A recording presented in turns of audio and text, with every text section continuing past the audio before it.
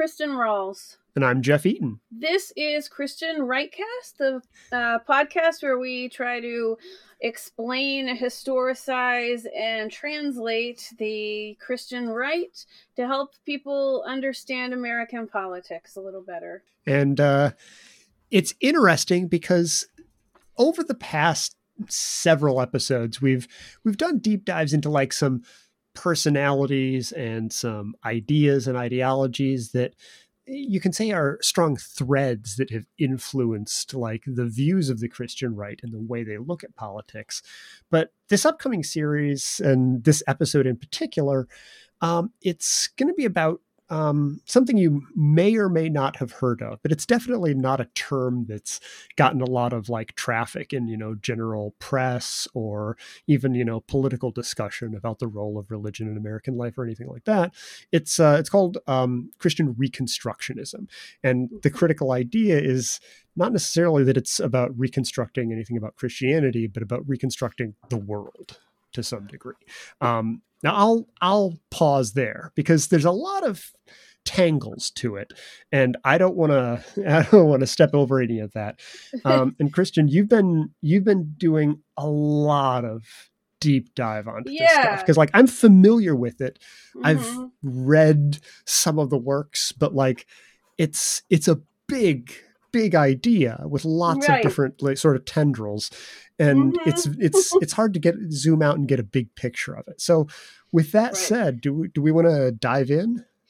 Yeah, so it's really had a really profound impact on American politics and on the Christian right, but you probably, most of our listeners may not have even heard of it. And I want to be clear that we're talking about a far right movement, of course, within evangelical Christianity that has absolutely nothing to do with Reconstructionism and Judaism.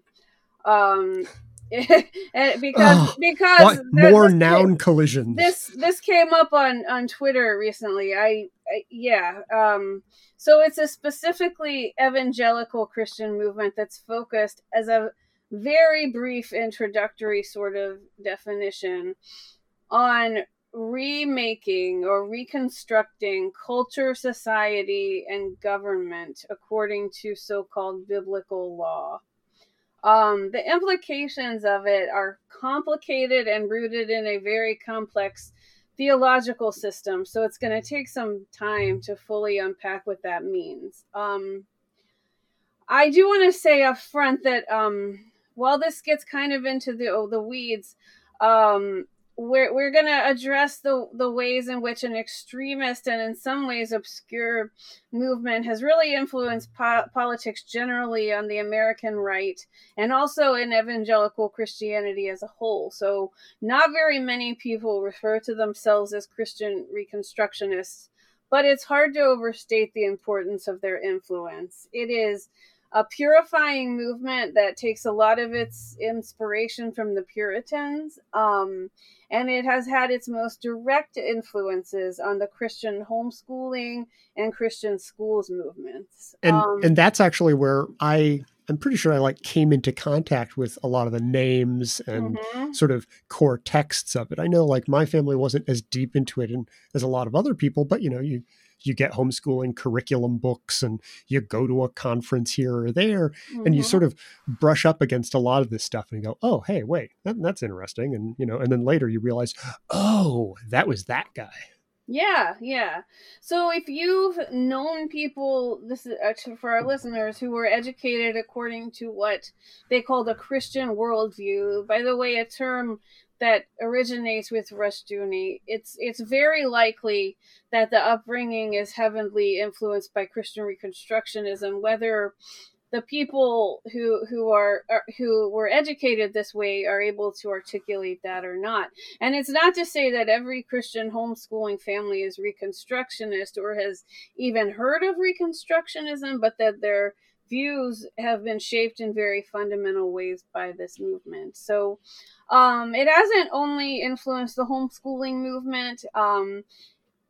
In the course of this series, we're going to cover the ways it's influenced the libertarian wing of the Republican Party in groups like the Tea Party, the Ron Paul and Rand Paul segment of the Republican Party, and now the Freedom Caucus. And we're also going to talk about its influence on mainstream evangelicalism, where a lot of the ideology has seeped into the less extreme elements, like outside the homeschooling movement.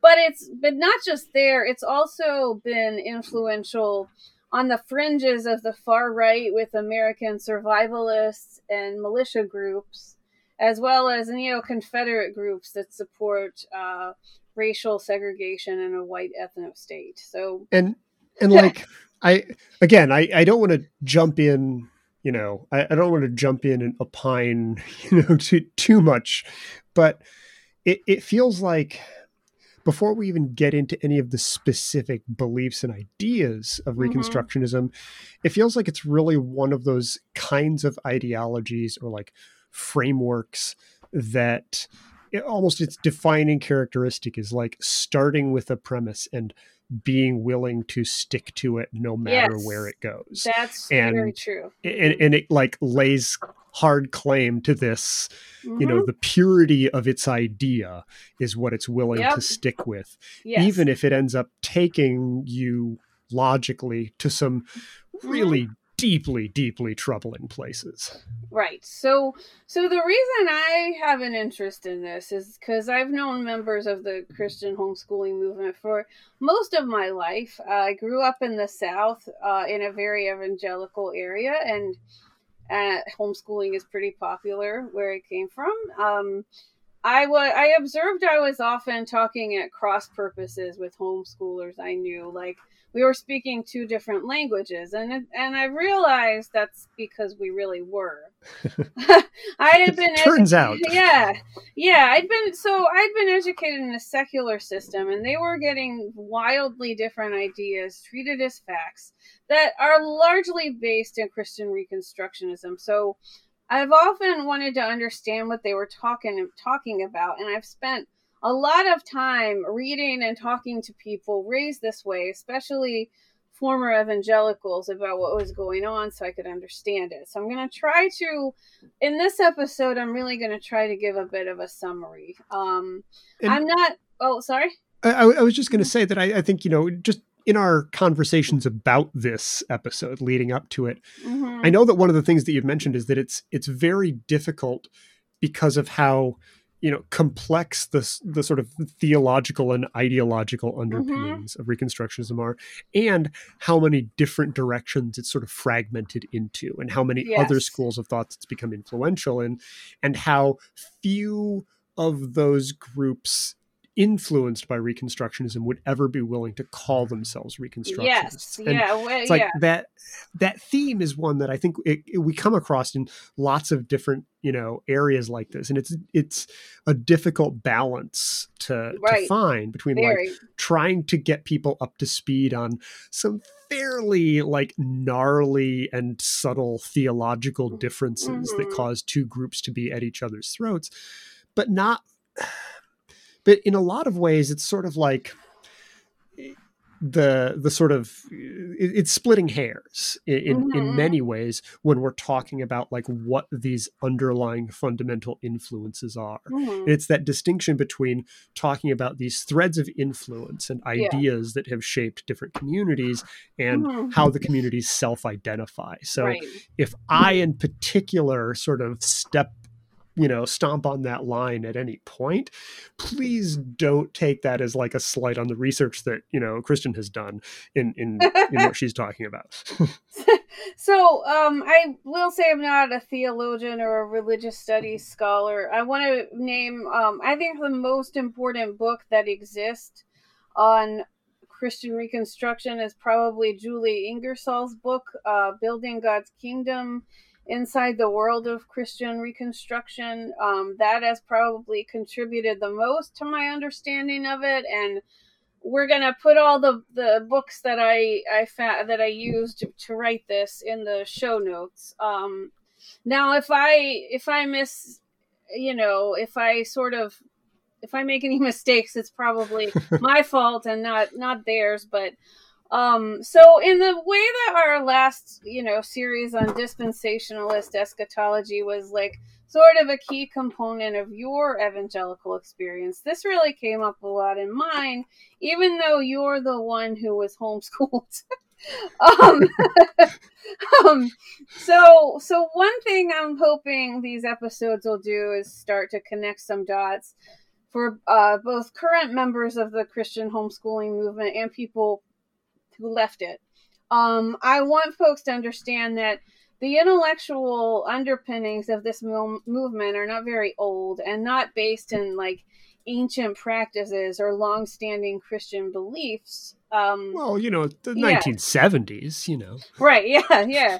And like there are influences like the Puritans and John Calvin, but this is really the work of a 20th century American racist anti-Semite with huge intellectual ambitions and this goal of transforming the world for Jesus in some specific way. So today I really am going to focus on trying to nail down three different things. We'll talk a little bit about the life of the founder of Christian Reconstructionism, R.J. Rushdoony. I'll do a little bit of a basic summary of some of the most extremist beliefs within Christian Reconstruction, which shows why so few people admit to actually being influenced by Christian Reconstructionism. And I'll talk a little bit about the theology, which forms the basis of what many evangelicals, not just Reconstructionists, call the Christian or biblical worldview. So we're going to start with Rushdoony. Which I have to say, all that we can say about him, it's kind of a cool name. You got to give him that. Rusas John Rushdoony, published as R.J. Rushdoony and known by his followers and some of his friends as Rush. I'm not that's ominous. Yeah. I'm not gonna go as deeply into his life story as we did in the Norman Vincent Peale episodes because like Peale was this personality and celebrity and Rushdoony was more of an ideas man who was fairly unknown and obscure throughout his life. So he was born in New York in 1916. He was the son of Armenian immigrant parents who had recently fled the Armenian genocide. His father was a convert to Presbyterianism, but like mainline Presbyterianism. And I would say he grew up in a relatively conservative immigrant family in a Presbyterian church. His father was an Armenian Presbyterian pastor, but not a hard right or particularly ideological family. And he really came to create the intellectual arguments that undergird a lot of what's happening with the Christian right on his own. So, and like he was even a strong influence on Francis Schaeffer, or at least to some degree. On Francis Schaeffer and also Tim LaHaye, who's a dispensationalist. We'll get to that later. Yeah. Now, so as the son of people who fled genocide perpetrated by a strong state power, he was, I think, understandably always pretty cautious. And I'm going to say he was paranoid because he was that too, about the dangers posed by a strong centralized government. We'll say more about his understanding of the state, but I think it's fair to say that he always saw the state as an intrusive power. And he came to a religious rather than a political understanding of the genocide, which is that he thought that the Armenian genocide was about the persecution of Christians by Muslims. And as a result of that, he had a pretty Manichaean view of Christians in opposition to everyone else. But he did not start out as this far right ideologue. So his family moved to California after initially coming to New York. And his father became the pastor of an Armenian Presbyterian church in San Francisco. He went to Berkeley. He was a liberal while he was at Berkeley. You couldn't say he was a leftist. Excuse me? Yeah. And he went to a seminary, like a Presbyterian seminary after that. Not one I really am familiar with.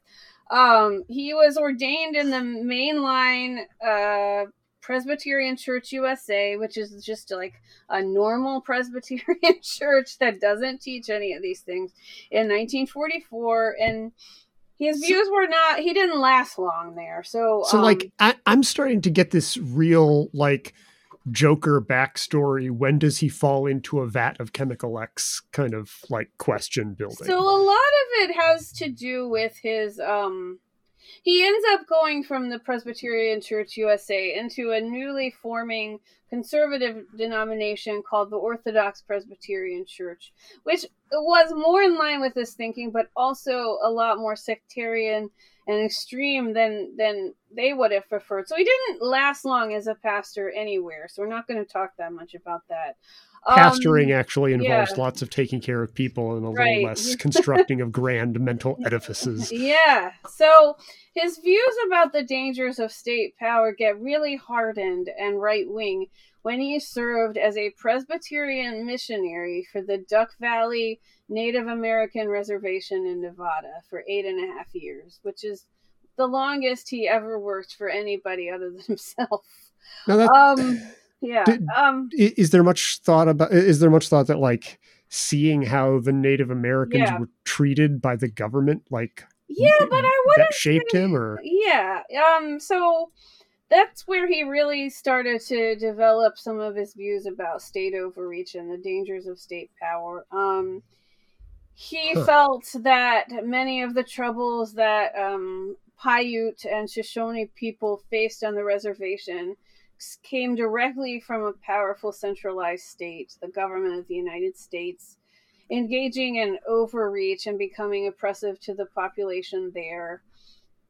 And in some ways, I think he had some empathy for an ethnic minority population being persecuted as, a child of the Armenian genocide. The United States government, it was doing all of these things that he saw. So it's in that context that he started to see a powerful state as really fundamentally dangerous and as something that had to be opposed. So what was interesting here is he doesn't see the work he's doing as a Christian missionary as, like, in any way related to the oppressive state functions. I was going to say. And in spite of the imperialistic history of European Christianity, he doesn't see what he's doing as imperialism, even though we would probably call it some kind of soft colonialism. He's that, not like, the idea is that although the Christian missionaries may not be going in to, like, erase a culture, quote unquote, that they sort of historically they've gone hand in hand with other aspects of colonialist, like, government state sponsored efforts to essentially displace a culture and make room for the new folks. Yeah, so power has already been taken by force, and he doesn't realize that he's in a lot of ways an agent of that power. So he also, at this time, he picks up on some stereotypes, racist things. Things like he claims that one of the people living on the reservation would come to him and claim that the other native people living there were lazy. I don't know if that anecdote is true, but when he hears that, he takes this to be a reality about life on the reservation and attributes it specifically to the problems caused by a strong central government. Like, he's racist, but he would say he's not, because he thinks this is not because of race, but because of state oppression. So and it's interesting because some of the stuff that I've listened to him talk about years later, after he'd sort of, like, solidified his grand theory of the world, he didn't even really talk about state oppression that much. He was willing to just, like, expound for extended periods of time on the difference between people groups and then say, well, it's not racism. I'm just talking about the differences between people groups. Yeah, he would. That's, you know, if you ever heard the phrase people groups in evangelicalism, that's where that comes from. It's Really? yeah, I think so. Yeah. So yeah. That was an angry really, not a disbelieving Yeah. really, by the way. Yeah. Man. So his son Mark Rushdoony would later made the case that he wasn't racist because during this time he adopted a native child. It's just another tool of colonialism that he separates out as something that's Christian charity, not really colonialism. Well, So and to be fair, you know that is operating on a very specific conception of like right, racism is personal animus towards people exactly. because they have a race, Yes. not yeah. Hmm. So, yeah, he very much has essentialist views about different, as you said, people groups. So Which he, really, when you get down to it, is just an academic euphemism for races for the most part. of Like course, it can mean like definitionally it's much broader, but like it's often used yeah, for sure. because someone doesn't want to say race. Mhm. And so while he was on this reservation, he started to develop this critique of public education. He would denigrate public education as government schools. If you ever, I'm sure you've heard Oh yeah. Christians talk about government schools or state schools. And his critique of public education became the intellectual underpinning for the entire Christian homeschooling movement. So that's where he starts to believe that Christian parents have forsaken what he sees as a biblically mandated responsibility to educate their children, whether in small Christian schools under the authority of parents or in private home schools. In turning their children over to the government schools, they've turned their children over to a secular state, which is, And yeah.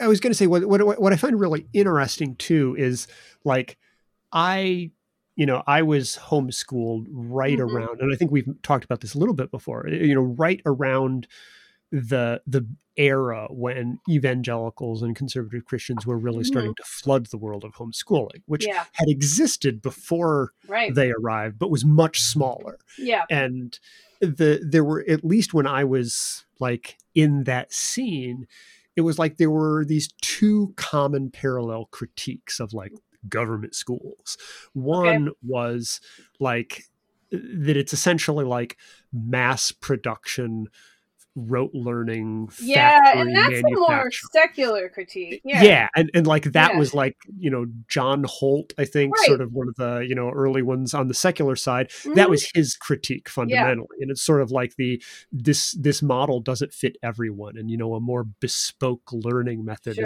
is much better. But then there was this like Rushdoony fueled, Mm-hmm. and they're trying to teach the Jesus out of your kids. Yeah.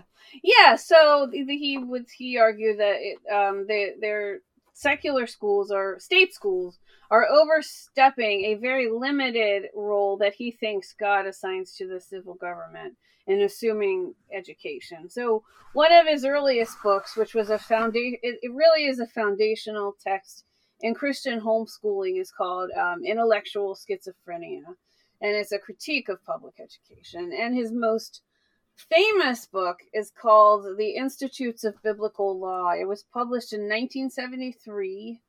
It has multiple volumes and at least 900 pages, depending on the printing we're talking about. It's an attempt to show detail by detail how to reconstruct a Christian society from the bottom up. So, And like by reconstructing it, it's like starting from first principles. How ought a society work? mm-hmm. Yeah, yeah. Now, I mentioned that the denominational powers tended to find him too contentious for their taste, and so he didn't last long as a pastor. He spent most of his life as kind of an independent scholar, and he funded most of his work, though not very lavishly. He would never get super rich off this. Like a lot of his followers did, through a small think tank called Chalcedon Foundation that he founded in 1965, and which was really the main source of everything he was doing until he died. So, before we go any further, I want to mention a few things about his personal life that I thought were interesting. He married. Hold on. I'm going to take a big sip of coffee. So, he married his first wife Arda in 1943, but divorced her in 1959 after having her forcibly committed to an institution. Oh, yikes! Yeah. I don't know a lot about the details of this, but that's what he did. And for a few years after this, he raised his 6 children as a single father. And there were times when he was in poverty and couldn't secure funding.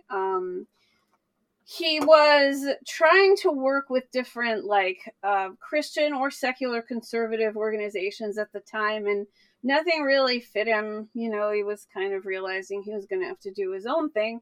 And was that when he had developed this critique, or was that sort of in the early days? Yeah, it was during his first marriage, sort of early in his first marriage, that he kind of comes up with. So, with some of the critiques of public education. So, he married his second wife, Dorothy Ross, in 1962 during his time as an Orthodox Presbyterian pastor. She was a member of his congregation who was married to another member of the congregation. It isn't clear what happened, but she divorced her husband and married Rushdoony. And meanwhile, her ex-husband continued as a follower of Rushdoony and a follower of his teachings throughout his life. So it didn't seem to be contentious for the two of them. And this was enough of a scandal in the conservative Christian world at the time that it actually made some people wary of working with him, in Christian institutions. What simpler times those were. Yeah. Another interesting tidbit. During his life, Rushdoony was the subject of an FBI investigation because he ordered mailings from the Knights of the Ku Klux Klan and also from the American Communist Party. I'm sure purely in the interest of research.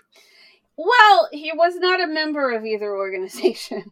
And to be fair, those are two traditionally moving in different circles. Yeah. But it was enough to make the FBI think that he was studying American forms of extremism because he was a Soviet spy.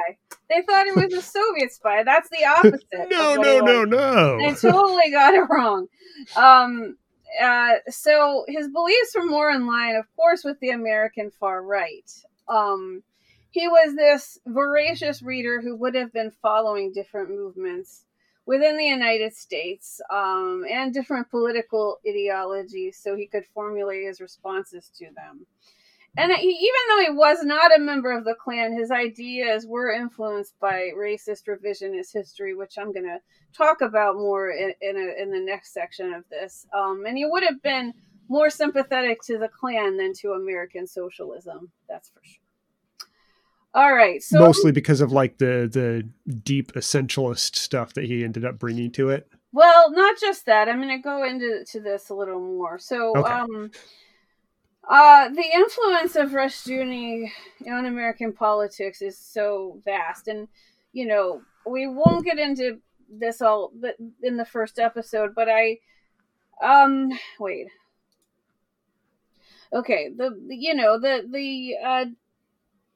the reason most of our listeners have never heard of it is pretty straightforward, and it's that nobody wants to be identified with Reconstructionism because it's viewed as an extremist ideology, because it really is.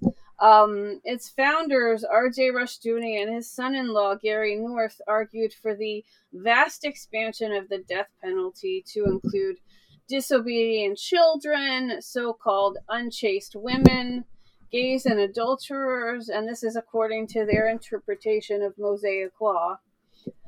I'm not an expert, but I'm just gonna say that like dramatically expanding the death penalty doesn't seem like a check on state power. Well, it is when you see it as when you say when the death penalty is going to be carried out by like your county sheriff and not by the federal Oh, government. okay. Yeah. Say no more. Say no more. Yeah. So it's not there. There is no strong central government. Just a whole lot of people that are allowed to kill other Yeah. people. Yeah. And so a lot of the fact that this is a part of it makes it very easy for people to be like, ah, that's so preposterous. I only support godly governance. I don't want to start executing children. So like Rushdoony like went far enough out on a couple of particular limbs that like it's very easy for somebody to say, "Oh no, no, no, of course not." Very, very. So, I don't favor stoning for disobedient children. Yeah, it's just like severe corporal punishment. Yeah. So, I'm starting to get the shape of things. So, too often people are taken at their word about this, and the positions they're advocating are not measured against the wider system. And like, while the wider evangelical world was divided over the Roe versus Wade ruling up through the 1970s, Rushdoony immediately opposed it. He argued that abortion is a sin because it is the theft of a life and therefore a violation of property rights. These people tend to think of almost everything in terms of property rights. And so as the theft of a life, the punishment should be death for the abortion provider and the woman who receives the abortion.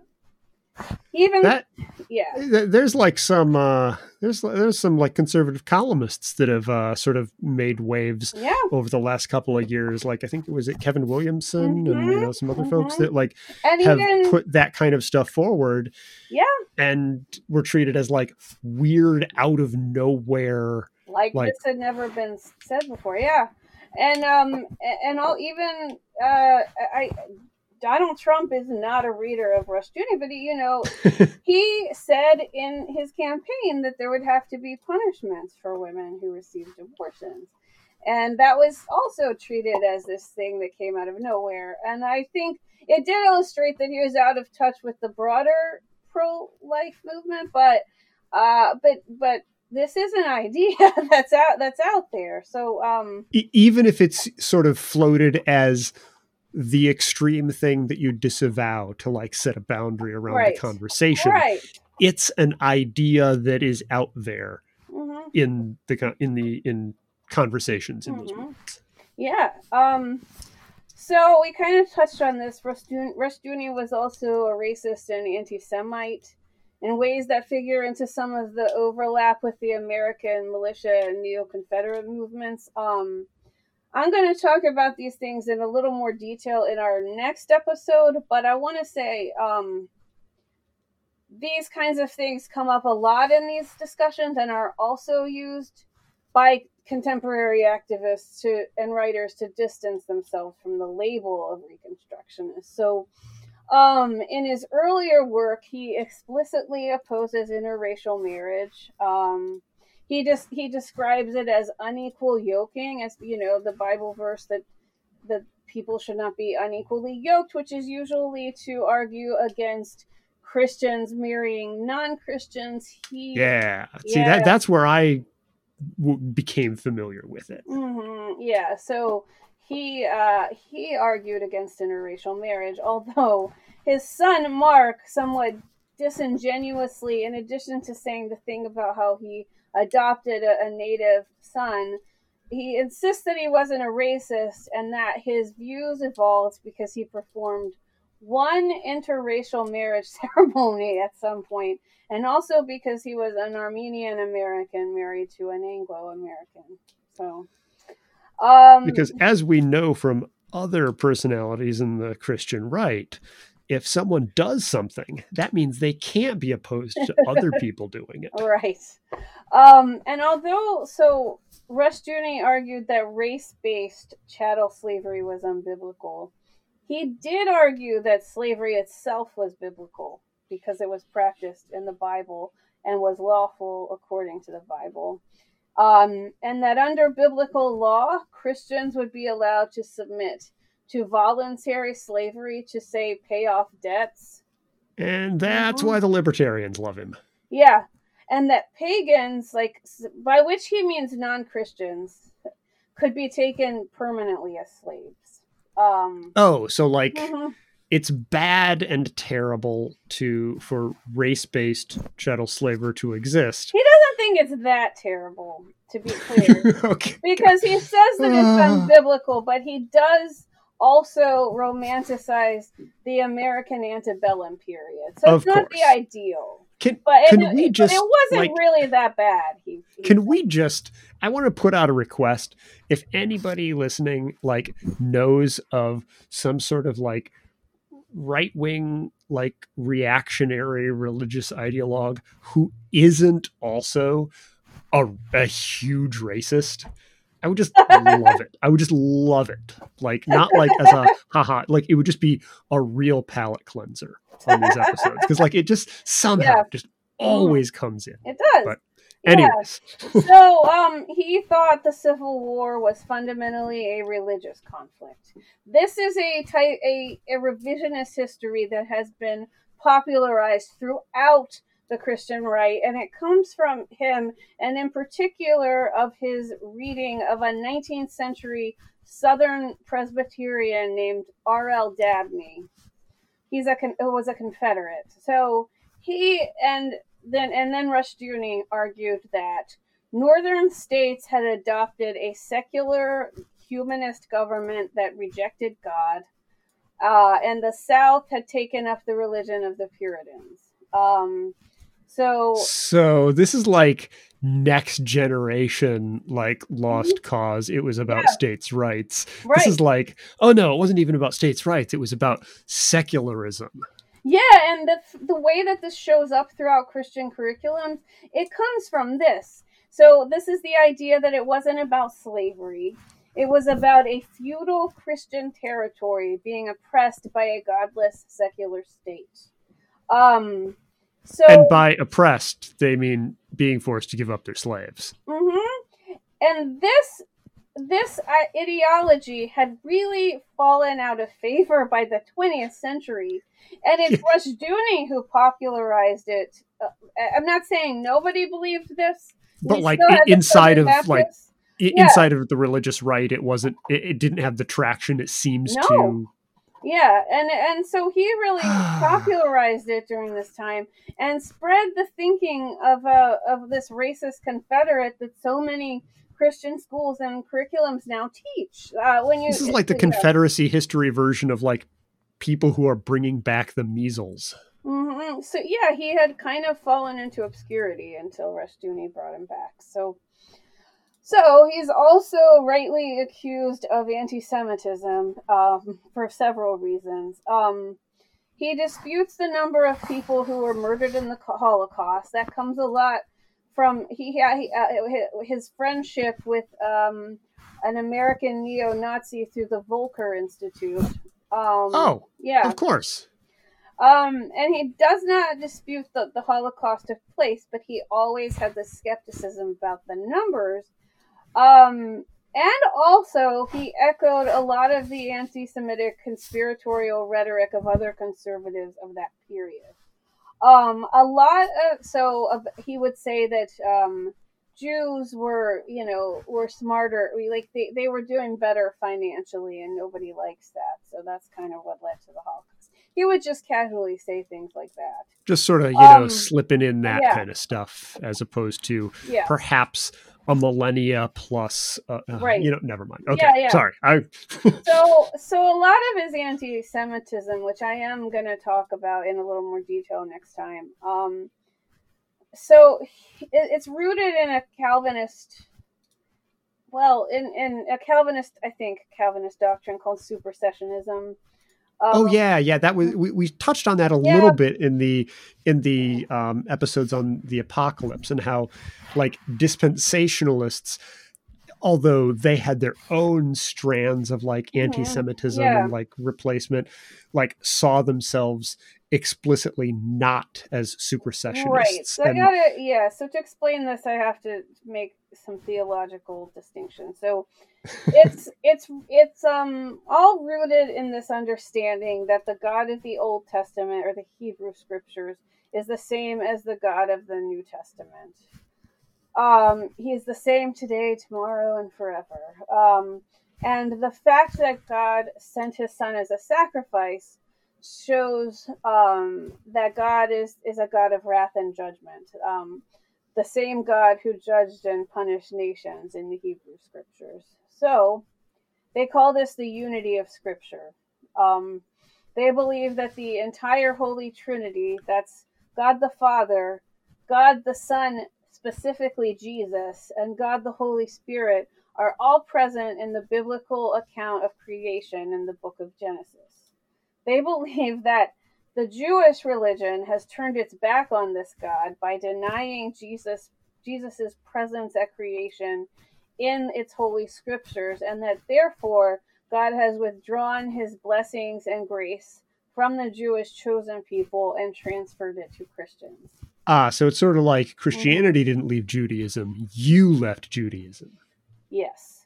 So they more Awesome. or less believe that Jewish people, especially the more conservative Orthodox branches of Judaism, are basically just Christians who have not accepted Jesus yet. Even though, in their view, Jesus is written into Hebrew scripture from creation. So they're heretics. Okay? Like the in that formulation, and this is, Right.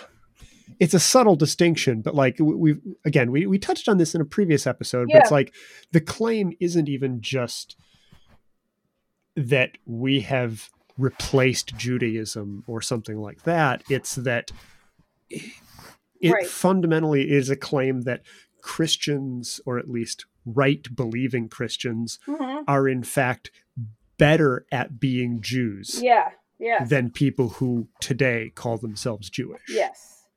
And I want to also add here that the way they understand Islam is similar, but it's not exactly the same as the way they understand Judaism. So I went and looked into this because I once got in a Facebook fight about it with Reconstructionists We've all been there.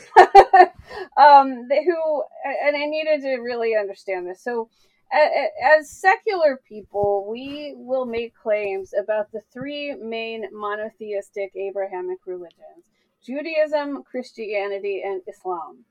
And I understand this to be a secular claim about the origins of religion, and of these as the three main historical religions which arose out of Middle Eastern monotheism. Right. Not Yeah, like a theological claim about whether or not they right, are literally the same faith fundamentally. right. So once someone I know who was raised Reconstructionist insisted to me that Muslims, excuse me, do not worship the same God. And I was perplexed because I didn't understand they were making a theological claim. So when they say that Muslims and Christians don't worship the same God, they're pointing to the fact that Muslims believe Jesus was just a man, that he was not present from the creation account in Genesis. So, And also there's some I'm not sure how deeply this is a part of what Rushduni actually said, but there's mhm. also like arguments about like Allah as the god of Islam is also an ancient Persian deity who's actually a demon, not actually the Abrahamic god.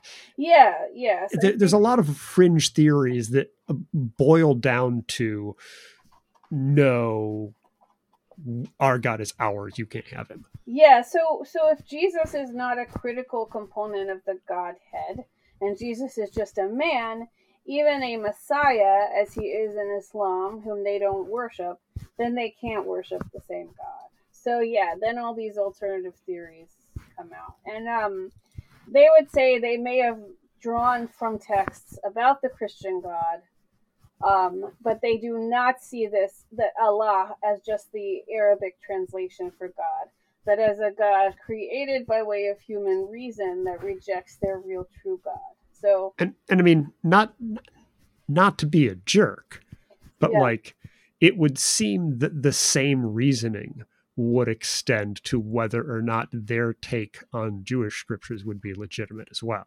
Right. Well, they would say that Jewish people at least have real scriptures. They just haven't understood them properly. Okay. That is my understanding. So their anti-Semitism is rooted in the same understanding of the creation story as their anti-Muslim ideas.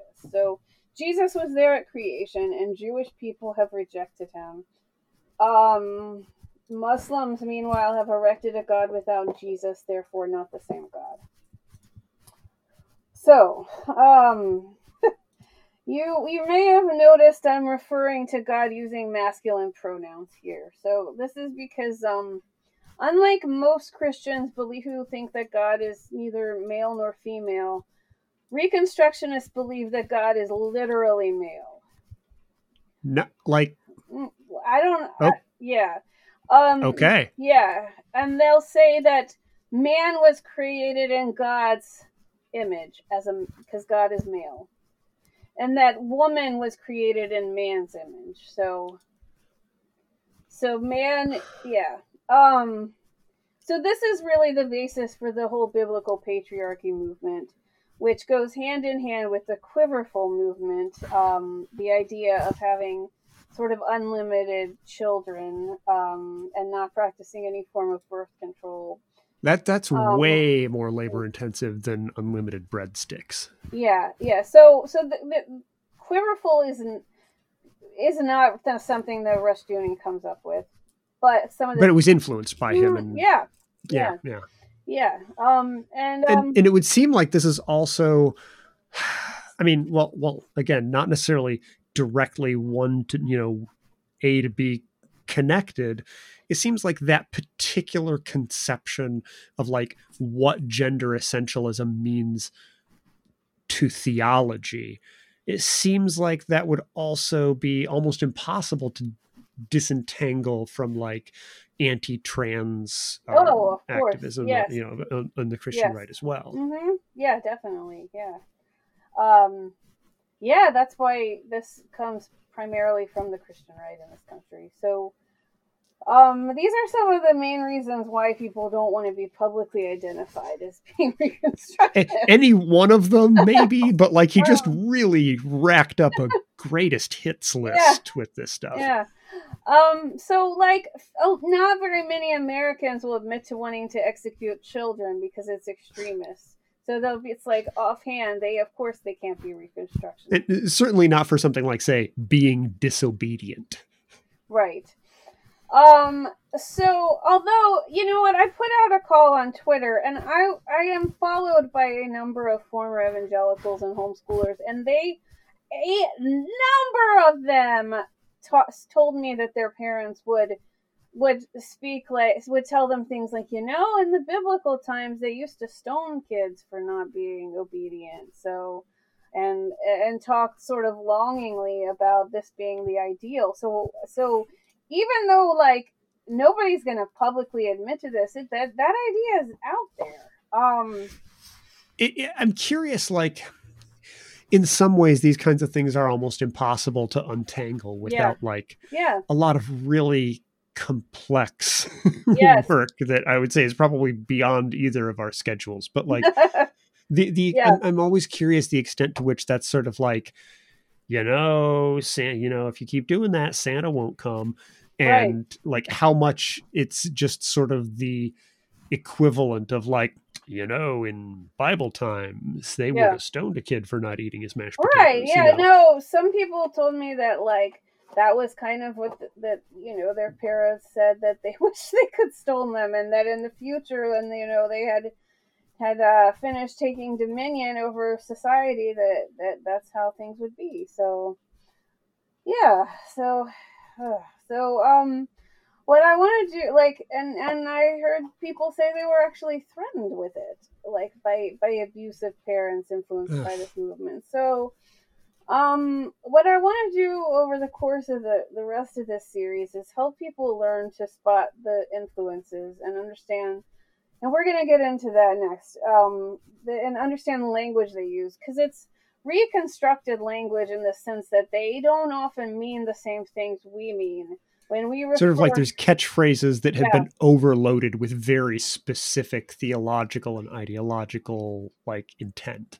Yeah, so like words like democracy or humanism or phrases like separation of church and state or even the meaning of the First Amendment or the Constitution in general. They have reconstructed or transformed meaning according to what they call a Christian worldview, which is actually just an expansion of a version of Calvinist Christianity that one man theorized into being in the mid to late 20th century. And I think it's important for us to learn to spot some of these things if we want to understand what's going on. So my goal is pretty modest. It's to help people be better able to translate this movement to the public so that it can actually be opposed. So I'm going to talk a little bit about the beliefs. I'm going to try to summarize some of the main beliefs in for the last sort of section of this. So they're Calvinists, meaning, and I'm not going to go through all the 5 points of Calvinism. I'm not going to do that, but I am What? This isn't a tulip review class? So they believe in a doctrine of original sin, which is rooted in what they call total depravity. So because of the sin of Adam and Eve, whom they believe were the literal first two people on earth, and not literary tropes, so that all people were eternally damned. So this is how God sent His Son Jesus to atone for these sins as a result of this fall of humanity from grace. The people Jesus will save have been elected by God from the beginning of time, and there's nothing they can do to be deserving of God's grace. That's why it's grace, because they don't deserve it. Because if there was something you could do, even choosing to accept God's forgiveness or something like that, that would be something you decided to do that someone else didn't. And by definition, that would mean you did something that made you better than And others. that's a And since humanist everyone is endeavor. equally depraved and terrible, Yeah. that can't be accepted. Right. So all people deserve eternal damnation. But in His grace, God has chosen some for salvation. There's nothing we can do to earn it, but also believing in Jesus is not enough in the way it is in some forms of evangelical Because, like, Christianity. theoretically, you could go through some process of deciding you want to be a good Christian or whatever. But if you're not among the elect, it just ain't going to happen. Right. So you will perform the actions that will allow a Christian civilization to flourish, but you may still go to hell. So you have to. So it's sort of like Bitcoin. I don't know. Sorry. Okay. So you have to believe, and if God has chosen to save you, fruit will be born in your life. You'll make more money. You'll do better at life. You'll succeed more, which is where prosperity gospel comes in a little bit. Furthermore, poverty is seen as a withdrawal of grace, which is often the result of sin, but that may not mean an individual's actual sin, like a sin that the poor person committed, or just sin by way of the fall of Adam and Eve. It's sort of like in the Calvinist context, and correct me if I'm wrong, it's sort of like when someone says, oh, that person is a sinner. It's not like they are a person who sins. It's like referring to like modernity or something like that. It's simply the state human beings exist in as a default, full stop. Everyone's there. Everyone is contemptible and terrible and just as bad as Hitler until God intervenes and does something. And although, like, again, to go to the extreme example of Hitler, although your actions as a person in the state of sin may not have as sweeping of an impact on other people as his, from God's perspective, functionally equivalent. Everybody's equally damned, and like, if you don't do those things, it's not because you're any better than Hitler. You're equally depraved. So God is sovereign, and he can damn you even if you say you believe. So it's really not a simple acceptance of Jesus into your heart. You can never know for sure if God has decided to save you or not. And Except in theory, God could give you the confidence that you are saved. but you have to work to bear fruit, which will be evidence that you're saved, or at least that God has shown you some grace. God can also show like non-Christians grace, but that's because he's sovereign. So he can do whatever he wants.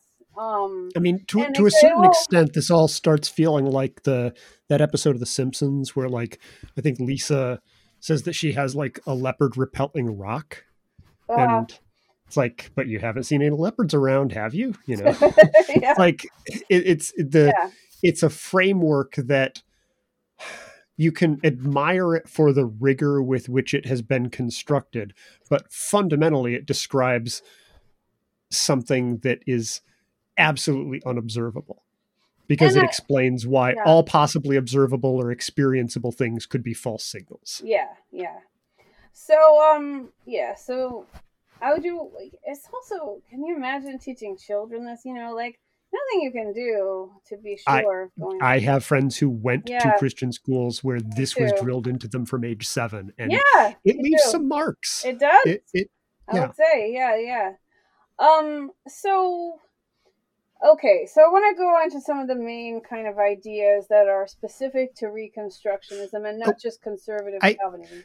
Can I interject one aspect of this? And sure. I think it's worth pointing out because it's something that I've run into over many, many years, and it isn't necessarily an obvious conclusion at first when you look at this. But one of the corollaries to this concept of total depravity that underlies a lot of this ideology is that if someone who isn't saved by God, somebody who isn't an elect or who isn't a Christian believer, if that person does something good, it is literally not good. Yeah. Like because goodness isn't an intellectual assessment that we make.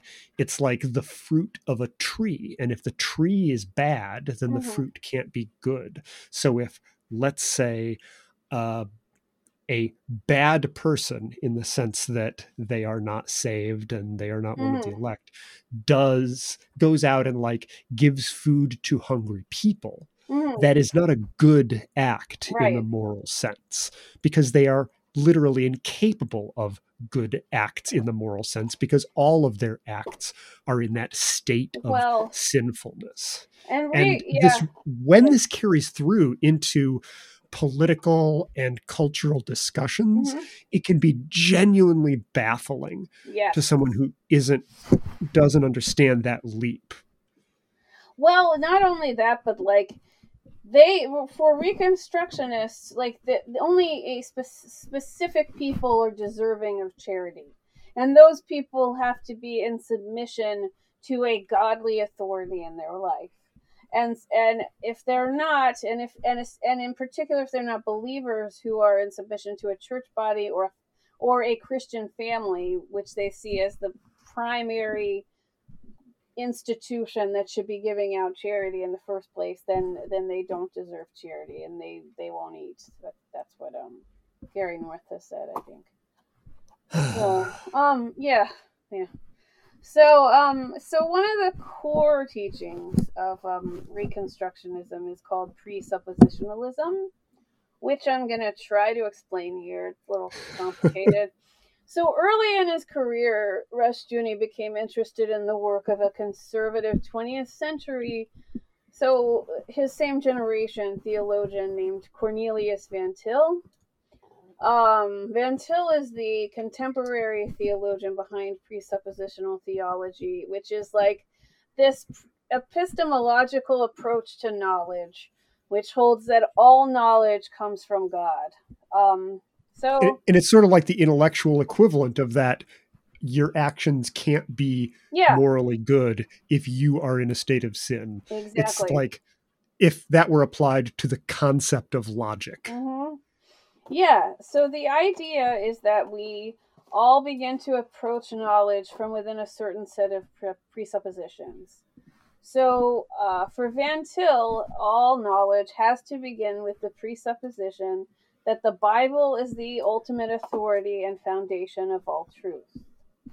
And without the Bible, there's nothing but chaos and confusion. So, Rushdoony takes this view and develops it even further. He says that if all knowledge comes from the God of the Bible, then education is by nature a religious pursuit. So, Of course. yeah. So, whether education claims to find its sole authority in God or not, it's still religious. And Yeah, how could it possibly be good education if it's not rooted in that? yeah. And so everything purporting to be knowledge apart from the God of the Bible is based in human reason, not God. And he says this is a religion called secular humanism. You've probably heard that term before. Yeah. I feel like that concept of secular humanism and Mm-hmm. that catchphrase has just become so ubiquitous in Yes. like culture war Oh. conversations that Mm-hmm. where it came from is, who knows? It's It's just a word that's out there. just what Christians believe. So, Yeah. um, so if all knowledge begins and ends with the Bible, all subjects, math, science, language, must be filtered through the one infallible text that is the Bible. And anything that does not begin with the Bible as the primary source of knowledge centers on man, not God, and is therefore humanism. So that is not really how Enlightenment humanism is properly understood, right? But when you That's not how a lot of things are properly but understood, when but go on. when you hear people within the Christian homeschooling movement critique secular education as humanist education, it's because they think it's sinful to start with humanity as a source of knowledge when God is the only source. So, Right, like it's not even like a particular subject being taught or a right. particular idea being disseminated. It's like they start from the wrong philosophical, Mm-hmm. starting block, and thus everything that comes from it is Yes. corrupted. Yes. So taking God as the fundamental source of knowledge, of all knowledge, is called, again, is presuppositionalism.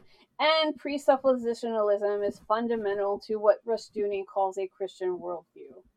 And it also essentially denies that like there's really ever any meeting of the minds and dialogue that's really possible between somebody who does and somebody who doesn't believe that like all knowledge flows from scripture. Right.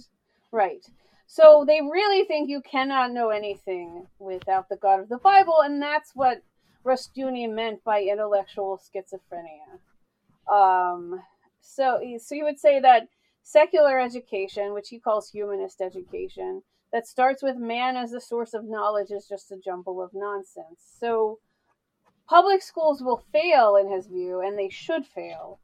And even though evangelical Protestants in the United States had traditionally supported public education, it's in Rushdoony's view, Christians should support any and all weakening of the public school system to bring about the collapse of public education.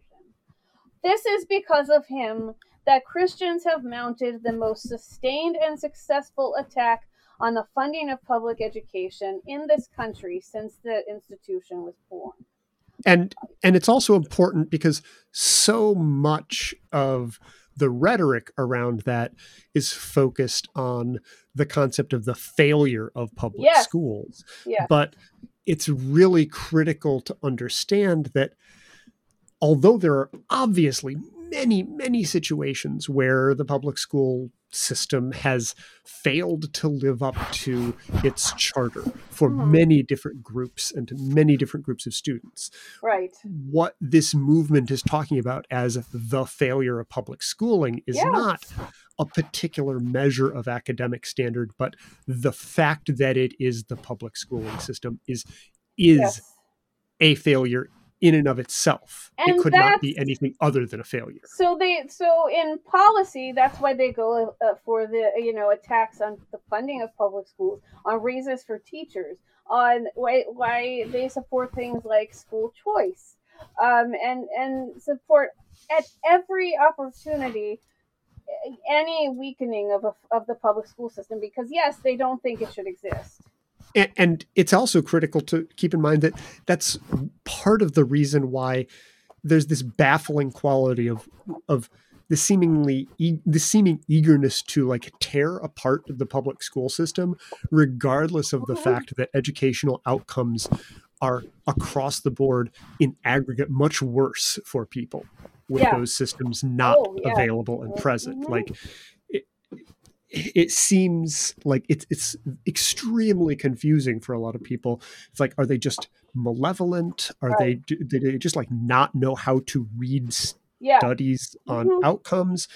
But it's that idea that because the system by its very nature is a failure and will always be a failure, anything that is done to undermine it is a positive step towards a future. Right. So of his own accord, Rushdoony amassed this huge library. I think it was tens of thousands of volumes, and engaged for himself in this practice of like reconstructing knowledge. He'd take a ruler, of course, because fascists like straight lines, and read a work of Western classicism, underline points that stuck with him, annotate them within pages of that text to put all of the works of Western civilization in dialogue and under the submission of scriptural authority. And what this looks like in the course of an education curriculum is like, you alluded to this a little bit, but like it's a mathematics text that insists that all mathematics was created by God and is confirmation that Christians worship a God who loves order. Okay. Yeah, and like books that say, I'm trying to recall an example because some of these are fairly deep back in my past, but like, books that would, talk about like Noah counting the animals, going onto the ark as like an example of the importance of early mathematics. Wow, that's so and it's funny. Like, and like viewed like just through a casual lens that sort of ends up feeling like somebody who's really stretching to put stuff on their resume. And it's like, that's a reach. But like when understood as part of this, like literally everything has to be understood through the lens of what exists in scripture or can be explained to mesh with scripture, even if it's not explicitly mentioned. If it's not something you can come up with a good way to resolve that and turn it into this scriptural worldview, it has to be discarded. Yeah, you don't really need to learn it. And so like any study of history is about how God created humans and then exercised his plan and worked in humanity throughout history. So it's not about what humans did.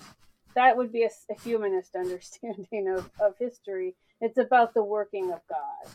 And unless that's central to your study of history, you won't have any knowledge. So, and remember, for him, history involves the belief that the Civil War was a religious war in which a feudal Christian state was invaded by a centralized, atheist secular.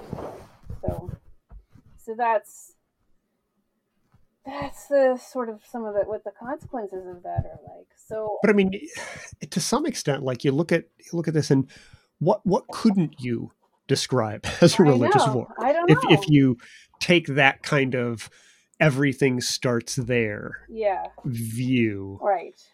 Yeah. Yeah, okay, so second idea he takes up is post-millennialism, which I do want to get into because we recently wrapped up a series about premillennial dispensationalism, which is a belief in a rapture in which all Christians will be taken to heaven, after which a period of tribulation will usher in the reign of the Antichrist, and Jesus will return to earth, and there will be a battle that Jesus will ultimately win. So that is not Rushdoony's view. He would dismiss it as fairy tale nonsense. And he actually accepted regular speaking engagements um, with Hal Lindsey's premillennial dispensationalist college group so he could bring them over to his side. And he did in some cases. And he wrote the Institutes of Biblical Law, which is his most important book, in part out of concern about Lindsay's popularization of premillennial beliefs and to set things right in conservative evangelicalism. Who, what self-identified academic wasn't troubled by Hal Lindsey? Yeah, for sure. So he was going to popularize postmillennialism with other fundamentalists. He And that is that the idea that like we're already in the millennial so period? no, not well, kind of. He thought that most of the events described in the Book of Revelation were specifically about things that were happening to Christians around 70 A.D. So that most of the prophecies depicted in the book have already happened. And he thought it was silly to map them onto 20th century politics, like in the Middle East, as the premillennialists were doing. Which, to seems like a fairly reasonable Some starting place. of the things he Which, said, you're like, okay, yeah. I mean, he was thinking but through things. Rushdoony's suckered me before with that seems like a reasonable starting place. Right, so, right. Right. So he thought that Jesus' resurrection was the defeat of Satan that ushered in the kingdom of God on earth. So the kingdom of God is already present on earth, and it's the work of the Christians to fulfill the Great Commission. That is the Bible verse where Jesus tells his followers to make disciples of all the nations, so that the majority of people on earth are converted to Christianity. I will say they believe in doing this peacefully and not by force. Although I did tell you that he said that we could take pagans as slaves in a Christian society. yeah, like So the. yeah, I'm guessing that the word peacefully also has an idiosyncratic definition when stoning children is in the mix too. yeah. So well, they did say that like conversions should be voluntary. And once the majority of people were Christians, and all of life was brought under submission to God's plan for the earth. So that would be like once Christians finish creating the kingdom of God on earth, then Jesus will return for 1,000-year millennial reign. After which I'm a little fuzzy on what happens after that. I think that's when he. My understanding is everybody's a little fuzzy on what happens after that. Yeah. So he thinks that the premillennial dispensationalists have come to believe in an eschatology of doom, in which Christians await the tortures of the end times and basically give up on creating the life they want on earth. So he believed postmillennialism was, in opposition, an eschatology of victory. And that Christians could practice this teleological faith, this like movement toward an ideal of God's kingdom, this perfecting project that would result in the ultimate victory on the earth. So this is another one of those fascinating places where like you see like progressive secular critiques and extreme reactionary like religious critiques of Yeah, the so like, premillennial or of the premillennial rapture crowd, both arriving at the same conclusion but going very different places with that. well, like, so like in a mainline, Presbyterians would just be like, so we can bring about the kingdom of God on earth by like taking care of the planet and like being good stewards of the earth, but they took it like in this other direction. So Reconstructionists don't think the end is coming soon exactly, but they do think secular systems of governance will ultimately collapse because humanist governance is doomed. It can't survive. Sort of like capitalism will ultimately inevitably collapse because Marxism is just the inexorable march of history. Yeah, Reconstructionists believe that, hey, this is just the way things are going. It's just our job to be here and be part of the crew. yeah. So you picked up on the teleological influence in both. Yeah, exactly. So they think they'll be able, after this happens, to step in and fill the gaps created when government fails to create order. And they believe that when this happens, Christians will be able to achieve these mass conversions because they're the only people who will truly be able to explain what happened and why. So, in some ways, they converge a little bit with the premillennialists who are awaiting the tribulation because they both believe catastrophe is coming. But And where like the premillennialists are like, I need to record all of these videos for my neighbors explaining to them after I'm raptured what happened. yeah, yeah, Just and takes a different form. Yeah. So, this is where the interest in survivalism comes in among a lot of Reconstructionists. Oh, so the belief is not that the rapture is coming, but that they have to be prepared for the collapse of our current institutions, and that it's their duty. Rushdoony said it was the duty of Christians to survive after the current systems failed, so that they could further the kingdom of God by taking advantage of the collapse.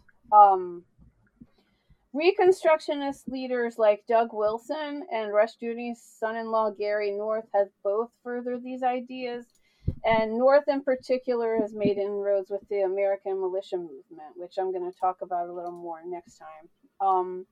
So the I'm yeah I there's absolutely no time to delve into this, but no I will admit that I just completely destroyed my Google recommendations for like the next whoever knows how long by trying to Google for any references of Rushdoony and Boogaloo in the same document. yeah Because it feels like that, like, but then immediately yeah after that you talked about the connection with like the militia movement and the like prepper movement, yeah and that idea that the collapse is coming and we need to be the ones who are ready yeah when and no Gary one else understands. so Gary North was the big, if you knew people who prepped for Y2K, and I did, then he was the person who made people think that Y2K was really going to bring about the collapse of American society, and they needed to amass weapons and food stores, and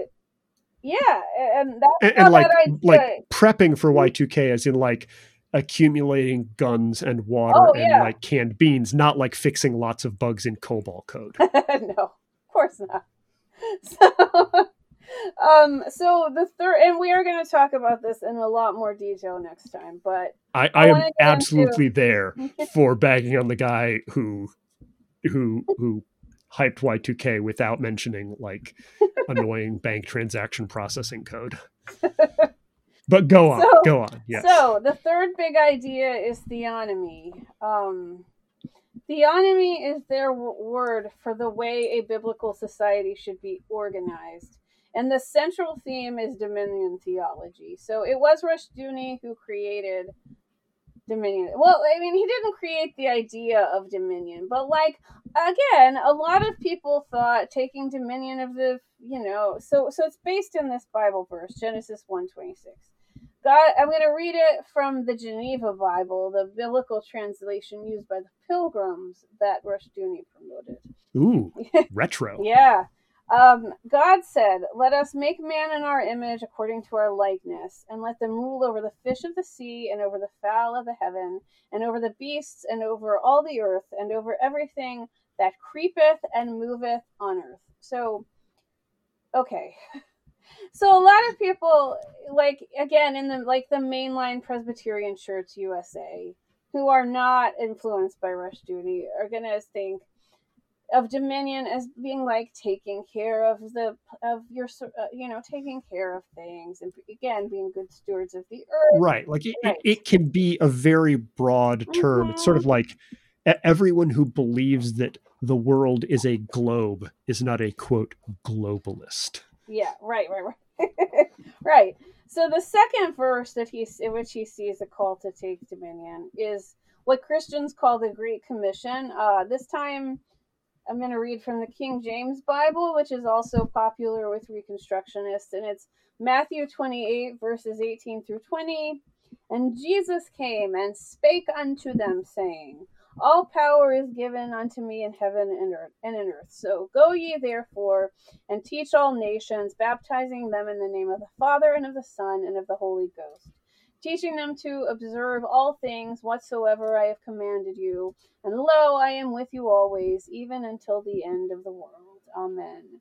It's beautiful poetic language, but um so dominion just means rule, and it's the job of Christians to rule the earth here It, for not them. in a we're good, we ought to run things way. I mean, that's No. how it plays out. But like the rationale for it is just God has set up a particular order, Mm-hmm. and the world, because everything that works descends from him, the world works better by his principles. And because we're his followers, like if we run things, the world will work better. Right.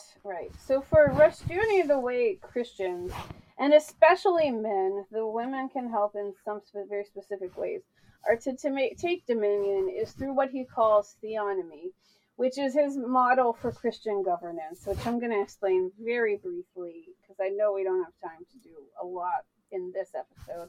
So under theonomy, there are three distinct branches of government. They are not the executive, legislative, and judiciary. And no, the three legitimate institutions of government are family, church, and a very, very loosely configured civil government that adheres to what we would see as a decentralized, far right libertarian model. So, government, quote unquote. Yeah. So Rushdoony thought that European feudalism and the antebellum South were good exemplars of the model of civil government he supported. They weren't perfect, but they were as close as we got to the good stuff. Yeah. So each branch is tasked with specific things. It's the family's role to discipline children using a severe regimen of corporal punishment. And by way of home education or unaccredited Christian schools, educating them with, ideally no interaction with the state, the state or the civil government. It is most importantly the role of the father to make decisions about his children's education, and it's the role of the mother to fulfill his decisions as a helpmeet and educator in the home, although some people will say at a certain age women should stop teaching boys. So this is supposed to create an ordered home according to a biblical model in which it's possible to bear fruit. And that's how people within the family are meant to take dominion. I feel like there's so many things to just put a pin in and follow up later, Yes. but I'm fascinated with like how the overlap of like manosphere, like I know, post weirdness men's rights activist stuff intersects with that and because of how much it leans on that like women usurping the rightful space of Mm-hmm. men is one of the signs of society Right. going awry. Yeah. That yes, and also the intellectual dark web. I think there's a lot of overlap too, and that they would love to be in dialogue with each other and have debates. Oh, really insufferable. Well, Milo Um, has converted recently, I so we'll heard just that. have to see Yeah, where that goes. yeah. So okay, so the next branch of government, the role of the church. Reconstructionists disagree a lot about the centrality of the church should have. So, like, Wait, are you suggesting that a Protestant offshoot sect disagrees about what the church should look like? yes. So Rushdoony thought that the central and most important institution of governance was the family. And Gary North has at times argued that it's actually the church. So the role of the church is to, quote, make disciples of all the nations. That's how the church exercises dominion, not by force, but by preaching. And its job is to go out there and convert people, not to run families. Right. So it's not in that authority hierarchy, according to Rushdoony. Okay, sort of.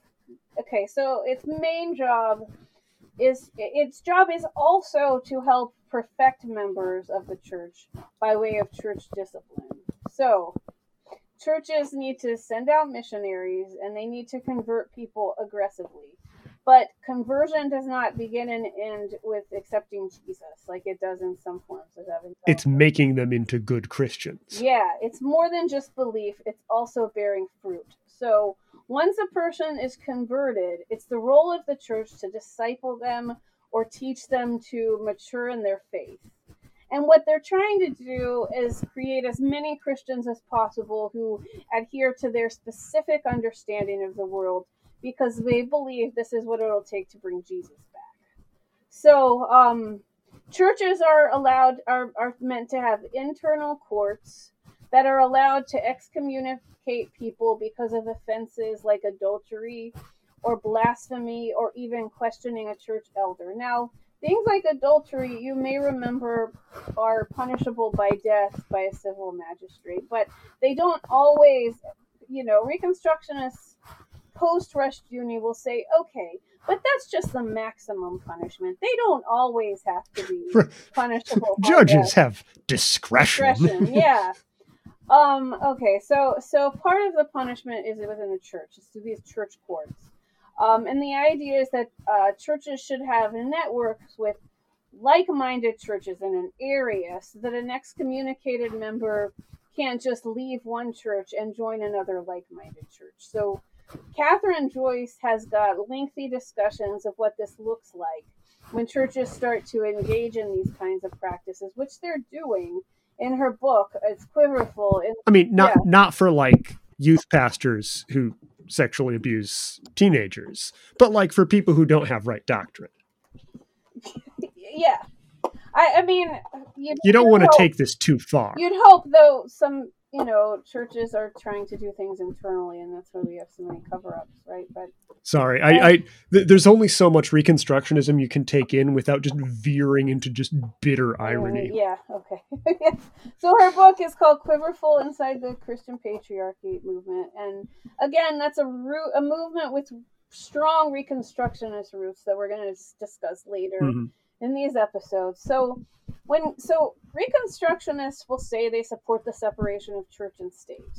And what they actually mean is that church should fulfill its God-ordained role of conversion, discipleship, and discipline. They do not mean that what they call civil government should be divested of religion. Just what they mean is civil government shouldn't have any right to intervene in church matters. No, it's just that the church can only exercise sovereignty within these specific guidelines. So the state can also exercise sovereignty, but it's understood as an explicitly religious project. It is okay. And the role of it, which they call civil government, is to be highly decentralized. In theonomy, the role of government is only to, and the people who serve in government are religious agents. They're Christians. They're not but their only role is to protect property rights and punish evildoers. So It's sort of like the civil government exists as like a delegated job spun off from yeah, religious authority, not yes, as an actual separate sphere of authority. yes. So it is not to solve problems like poverty or inequality. And any social services are called socialism. This is why they get these definitions of socialism that don't are not recognizable to socialism by as socialism by anyone else. So it's If you're solving social problems, that's well, socialism. socialism is when the state is Oh, hold on. I got to take a big sip of coffee before this sentence gets finished. when the state is usurping a role that is designated to the families. So families are meant to deal with poverty, and only then, as I mentioned before, if the family member in question accepts God and comes under biblical submission. There's no understanding of a state stepping in to educate people or deal with poverty or anything like that.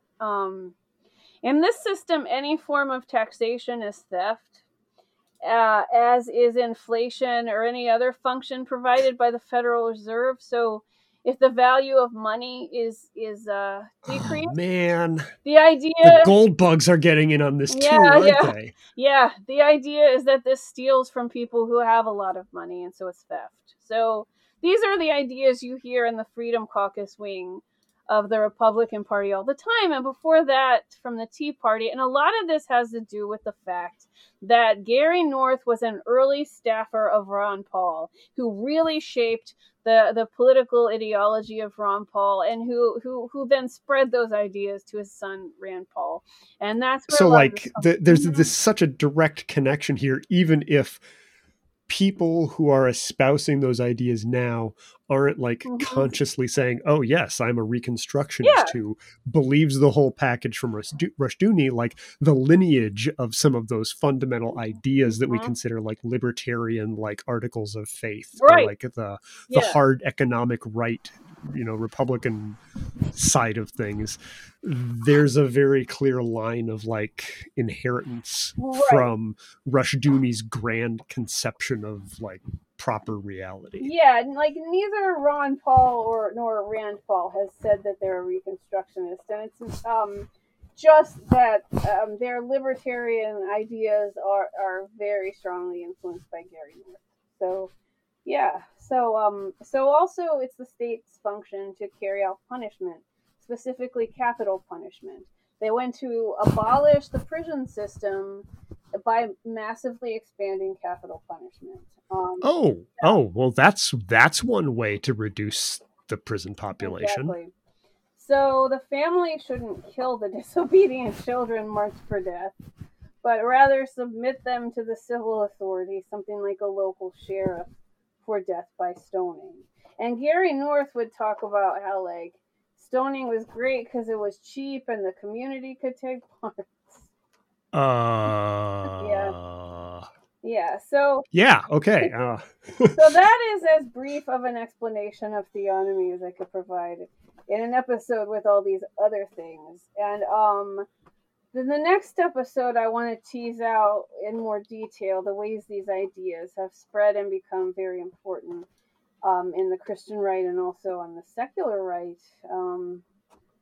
So that's so yeah, that's the so like summary. stepping back, like the pieces that you've sort of laid out here, like beyond Yeah, like Rushduni's squirrely path through Christendom and yeah, to like founding his own weird neo-libertarian religious foundation, yeah. like those ideas of like of total depravity and the idea that like you don't just disagree with the ideas of or the proposals or the tactics of someone who isn't a right thinking Christian. Mm-hmm. Like it holds that they literally cannot accomplish good Yeah. because of that, like, that poison tree that Mm-hmm. everything they do or think or say springs from. Like that's Yeah. that's one part of it.